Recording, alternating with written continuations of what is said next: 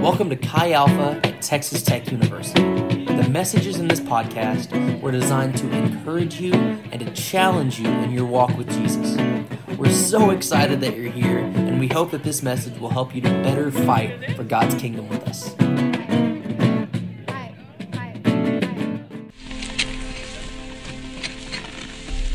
Hiccup. Dad, I have to talk to you, Dad. I need to speak with you too, son. I think it's decided time I you don't learn want to to fight fight dragons. dragons. What? You go first. No, you go first. All right. You get your wish. Dragon training. You start in the morning. Oh, man, I should have gone first. 'Cause I was thinking, we have a surplus of dragon-fighting Vikings, but do we have enough bread-making Vikings or small home repair Vikings? need this. I don't want to fight dragons. Come on, yes you do. Rephrased, Dad, I can't kill dragons. But you will kill dragons. No, I'm really very extra sure that I won't. It's time, Hiccup. Can you not hear me? This is serious, son. When you carry this axe, you carry all of us with you. Which means you walk like us, you talk like us, you think like us. No more of this. You just gestured to all of me. Deal? This conversation is feeling very one-sided. Deal? Deal. So if you guys aren't familiar, this is a scene from How to Train Your Dragon, and I love this movie. And I love this conversation. It sounds a lot like some of our prayers, or at least some of mine. I asked Jesus to use me. I want to come to Texas Tech. I wanted to come to storm the campus to be a part of Chi Alpha here. I wanted to serve Jesus in full surrender, but then he started to open doors and he actually told me to go, and then suddenly I changed my mind. It was scary. I thought I wasn't equipped. I thought I was too young. I thought surely God had chosen the wrong person. My desire, our desire, is to fight like a soldier for the army of God, but it sounds great hypothetically. Hiccup told his dad, I want to be a dragon fighter, and as soon as his dad said training starts tomorrow, he changed his mind. He said, never mind. It's a whole different ballgame when it becomes real. And we start to make excuses. And for Hiccup in this film, he thought maybe he could just be a bread maker or maybe a small home repairman. But what are your excuses? What are the excuses that come to your mind? I've had 2 tests this week, so I just need a break. I've really been focused on just raising money for my mission trip. Honestly, I've just been so tired. And these excuses can stand firm in our mind until the Father says, this is serious. Our excuses and our fears cannot stand in the light of our Father and the call and purpose he has for our life. So when I started to pray over this night in this message, I felt like the Holy Spirit gave me a vision, and it was all of us, all of the family of Chi Alpha. We were all huddled really close together, and we were all holding shields above our heads, shielding us from things.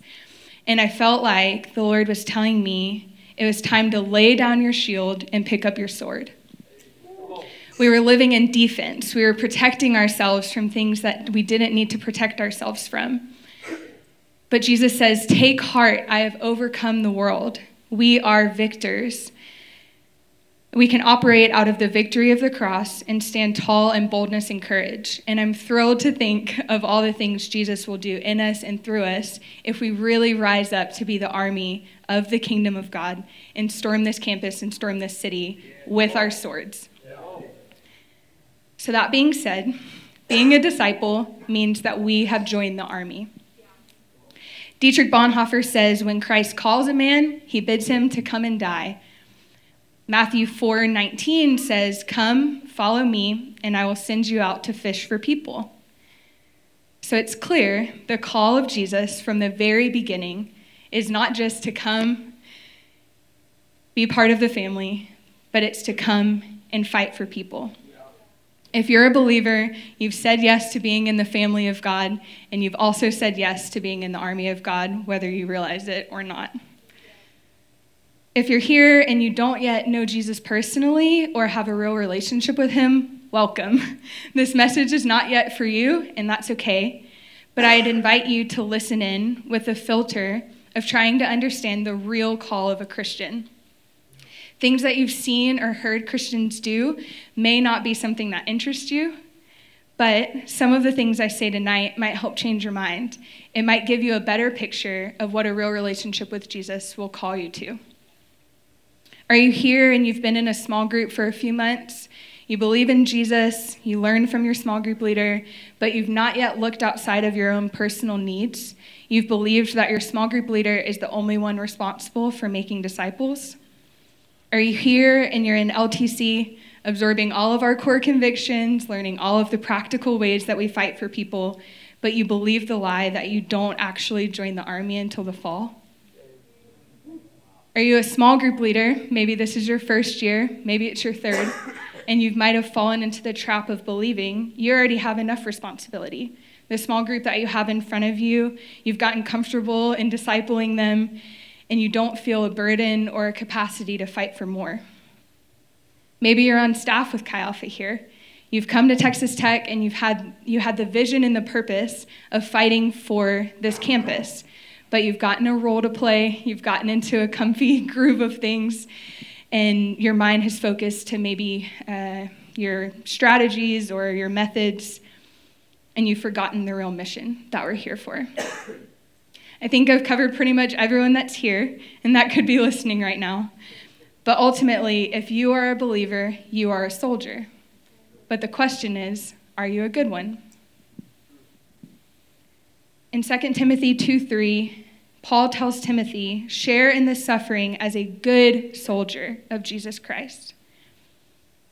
And our old dead guy friend, Charles Spurgeon, explains it in more detail. He says, Paul does not exhort Timothy to be a common or ordinary soldier, but to be a good soldier of Jesus Christ. For all soldiers may not be good soldiers. There are men who are just soldiers and nothing more. They only need sufficient temptation, and they readily become cowardly, idle, useless, or worthless. But he is the good soldier who is the bravest of the brave, courageous at all times, who is zealous, does his duty with heart and earnestness. And that is the kind of soldier we are to become. So what's our mission? If we're in the army, we obviously will have a mission. But it's not slaying dragons like Hiccup's job was going to be. So what is our mission? And ultimately, our mission is to win souls away from hell and into the kingdom of God. Even the scripture that Chi Alpha is founded on tells us this. 2 Corinthians 5:20 says, therefore, we are ambassadors for Christ, God making his appeal through us. We implore you on behalf of Christ, be reconciled to God. So we are Christ ambassadors. We are on a mission to reconcile people to the Father. God does not need us to do this. He's all powerful and almighty, but his method is men. And we believe that in discipleship. We disciple in small groups. But do we believe that men are the method of going out and reaching the lost? He gives us dignity and value, and he sees us as his ambassadors to make his appeal through us. We don't do the saving, but we can do the preaching and the teaching and the serving and the fighting, and the Lord will move through us. So what does a soldier look like? What does a good soldier look like? Paul is writing this to Timothy, and he says to share in the suffering with Jesus, and that is what a good soldier is. Paul knew that it would mean enduring hardships. Paul knew that responding to the call would not just be a breeze. And Paul was definitely qualified to write this to Timothy because he himself was a soldier. We see that in his life. So if you're thinking that you're not capable, you're not bold enough, you're not knowledgeable enough about the Bible, or whatever your concern is, insert that here. Listen to this description of Paul by David Pawson. He says about Paul, he was short and bow-legged, hooked-nosed and balding. So, Rob, you're in good company. I don't know where Rob is.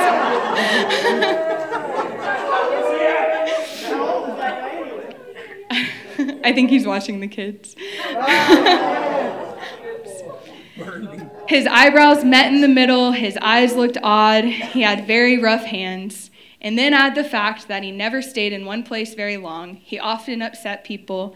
He's been in trouble with the police. He spent time in prison. He was a very dogmatic preacher. Furthermore, he wasn't married. He's a part-time tent maker. He divided his congregation and he spoke in tongues. But God has a habit of choosing the people we think are most unlikely. And thank you, Jesus. I'm grateful none of these things disqualified Paul. If they did, so many of us would be disqualified. But the truth is that nothing disqualifies you from being a soldier except you. If you say no to the army, then you're not in the army. If you choose selfishness, if you choose your insecurities, that is what disqualifies you. Other than that, nothing else disqualifies you from that. And I'm grateful. Thank you, Jesus. If you say yes, God will use you, and that's something that you can be sure of. So Paul was fully submitted to Jesus and spent his life fighting for people to be reconciled to the Father. So let's look at how he did that. In the video, I love that the Father just kind of handed him the axe. It wasn't because he wanted it, but his Father handed him the axe and said that Hiccup, when he went out to fight, would represent the village by the way he walked, the way he talked, and the way he thought. And so to properly represent the village, to properly represent the kingdom that we belong to, we have to walk like a soldier, talk like a soldier, and think like a soldier. So we're going to take a look at Paul's life and how he did those three things. So to walk like a soldier means to walk in authority. Paul wrote his letters, the epistles that we read in our Bible, while he was in prison. He was converted from a radical Christian killer to a radical Christian evangelist. He knew the power and authority that he carried as a believer, and he walked in it. He had been preaching in Philippi, was thrown in jail, and then as soon as he was released, he started going to another city to start preaching again, which is crazy. He showed his boldness and his courage in the face of all of the conflicts that he faced. He greeted the Galatians by saying, "I'm Paul, an apostle, not from men or through man, but through Jesus Christ and God the Father." He knew who sent him there. He knew the authority that he carried. Later in Galatians, Paul writes, "He who had set me apart before I was born and who called me by his grace was pleased to reveal his Son to me in order that I might preach him among the Gentiles." He knew that he was under authority, fully submitted to Jesus, but he also knew that his submission to Jesus required him to preach. The scripture says that when God was pleased to reveal his Son to him in order that he might preach to the Gentiles. We know Jesus because it is an obligation now to share Jesus with people, to preach the good news. So to walk like a soldier means to walk in that authority that Jesus has imparted to us. Paul also talked like a soldier, which meant that he spoke with humility. Paul tells the Romans that Christ died for us while we were still sinners. Every time I read that verse, it makes me want to cry. It blows my mind how much humility Jesus had to come to earth and die for us when we were at our lowest. And Paul was aware of that. He spoke of that often. He was aware of the grace that he himself received, and he knew he didn't deserve it. And this produced so much gratitude in his heart, drew him to humility, and that is what motivated him in all of his actions. He referred to himself as the least of the apostles, the least of the saints, and the chief of the sinners. Paul was aware of his weaknesses, but he knew his weaknesses in the light of the goodness of God. He knew that just because he was weak, that meant that God had to be that much better, that much stronger in him. Paul tells the Corinthians, "Therefore I will boast all the more gladly of my weaknesses, so that the power of Christ may rest upon me. For the sake of Christ, I am content with weaknesses, insults, hardships, persecutions, calamities. For when I am weak, then he is strong." He was aware that the power that he had came from his humility. He was able to do more for Jesus and more for the kingdom when he was weak, because that is when Jesus could really work through him. The posture of a soldier has to be humility. We recognize that God is God, we are not, and we remember the grace that we received ourselves. Let that produce gratitude in our heart, bring us down low, and really want to see grace work in other people's lives. Lastly, Paul thought like a soldier. His mind was set on eternity. It meant that he wasn't focused on his circumstances, but he kept his mind on his mission. When Paul told Timothy to be a good soldier, he said to share in the suffering with Jesus. Paul knew that being in the army did not mean that everything would go easy or smoothly. Paul was in and out of jail consistently because he kept preaching the good news. He had his mind set on eternity and not on his circumstances or any of the inconveniences he faced. But how often do we see our discomforts, our personality, our natural abilities, our tiredness or our busyness, our sicknesses, our fears, as a reason to back out of the fight? It's easy to justify settling into a routine. It's easy to justify treating ourselves to several hours or days of personal time or Netflix binging. It's easy to justify that we aren't called or we aren't the right person for the job, but that just means your focus is on the wrong thing. Your focus is on yourself and not on the gospel. Your focus is on the now instead of on the eternity that awaits us. A soldier has to keep his mind on the mission. And we said earlier, the mission is to save people from hell and into the kingdom of God. This has to be the thing that we think about consistently. It has to be our focus. Our focus properly set on Jesus where it belongs, not letting any of our circumstances be a hindrance or excuse for not fighting like a good soldier. Your eternity with Jesus isn't a luxury that you get because you happen to be at church or Chi Alpha or meeting us on campus or in a small group at the perfect time, the perfect place, with the perfect person. You can spend eternity with Jesus because Jesus died for you. He gave his life as the ultimate soldier in the kingdom. He died the death that you deserve. He gave you the ability to be a son or a daughter of God. He invited you to be his disciple, and he called you to be a soldier. Suffering with him to bring souls away from hell and into the kingdom. Jesus was fully submitted to the Father. John 5:19 says, "So Jesus explained, I tell you the truth. The Son cannot do anything by himself. He only does what he sees the Father doing. Whatever the Father does, the Son does also." Jesus gives that command that we're most familiar with, go and make disciples. But right before he says that, he says, all authority in heaven and on earth has been given to me. He knew that he had all of the authority, and he also walked in humility. He operated in knowing that the Father was the ultimate guide, and he didn't do anything that the Father didn't tell him to do. But all of this was because of love. He loves us enough to fight for us, enough to die for us, enough to preach and teach and travel with no reservations because he knew the value of people. If you're here and you aren't sure about Jesus yet, if you're listening to us talk about suffering with Jesus and you're not even sure if he's trustworthy, that's okay. This call to be a soldier is not for you yet. Don't be scared. The first step is to acknowledge the good news of Jesus' death, the love that he has for you, the value that he sees in you. You can be a son or a daughter of God. Know that Jesus died for you because he sees you valuable. The person that brought you here loves you too and wants you to be in relationship with the Father, wants you to experience that love too.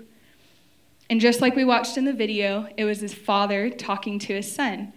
And the Son knew that he didn't have to be afraid. He was hesitant, but he did not have to be afraid of the call because he knew his Father was trustworthy.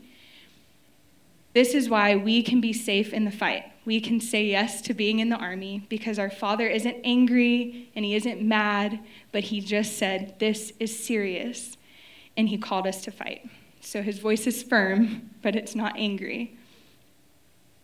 So when a soldier is fighting, Is he more concerned with what is in front of him or what is behind him? Often we're too focused on the enemy that's in front of us, the thing that we're fighting against. In the fight against abortion, for example, we're angry at all of the people that pass the laws or pass the policies. We're angry at the people that get abortions. We're so angry at what's in front of us. But ultimately, the willingness to fight against it is because we love what's behind us. We love the babies and we want them to be protected. And you see the danger that could happen to them if you didn't fight for them, because you love them. And that is what's most important, is loving the thing that's behind you. We love people, which is why we're willing to fight. We battle to protect them, and that's what motivates us as an army of God. So if you don't have a willingness to fight, I'd ask you, do you love what's behind you? Do you love people? What are you willing to do to see people won into the kingdom? Do you walk in the authority Jesus has given you to heal and to pray, to set the captives free? Do you talk with real humility, aware of your weaknesses, fully relying on the words and the direction of the Holy Spirit? Is your mind set on eternity, able to look past all of your circumstances to see the joy and the glory that comes from suffering as a soldier? I'm going to close by reading a quote by A.W. Tozer. It's kind of long, so hang in there. He says, "There's a kind of suffering known only to the Christian. It is voluntary suffering, deliberately and knowingly incurred for the sake of Christ. Such is a luxury, a treasure of fabulous value, a source of riches beyond the power of the mind to conceive. And it is rare as well as precious, for there are few in this decadent age who will of their own choice to go down into this dark mine looking for jewels. But of our own choice it must be, for there is no other way to get down. God will not force us into this kind of suffering. He will not lay the cross upon us or embarrass us with riches we do not want. Such riches are reserved for those who apply to serve in the legion of the expendables, who not love their lives unto death, who volunteer to suffer for Christ's sake, and who follow up their application with lives that challenge the devil and invite the fury of hell. Such as these have said goodbye to the world's toys. They have chosen to suffer the affliction with the people of God. They have accepted toil and suffering as their earthly portion. The marks of the cross are upon them, and they are known in heaven and in hell. But where are they? Has this breed of Christian died out of the earth? Have the saints of God joined the mad scramble for security? Has the cross become no more than a symbol, a bloodless and sterile relic of nobler times? Are we now afraid to suffer and unwilling to die? I hope not, but I wonder, and only God has the answer. So do you love people enough to fight?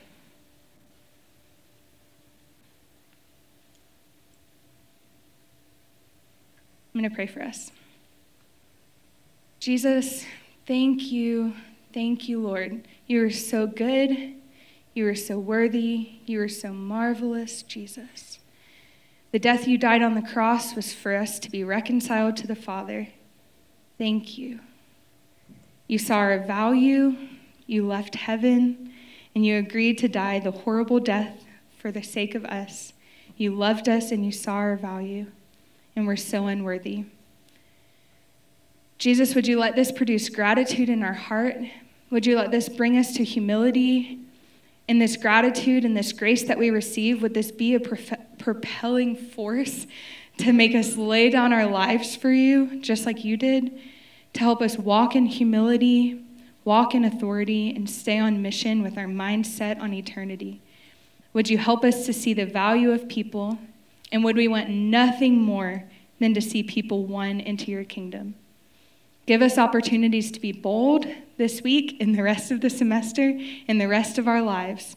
Give us eyes to see those opportunities. Would we think outside of ourselves and past our circumstances to see you and to see people around us? And Jesus, give us the courage to walk in your victory.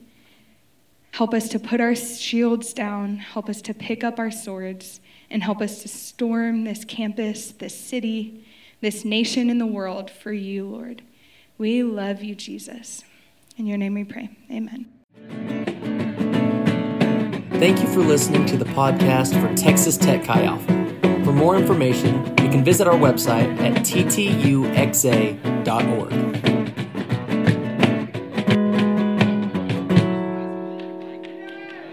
Chi Alpha, baby.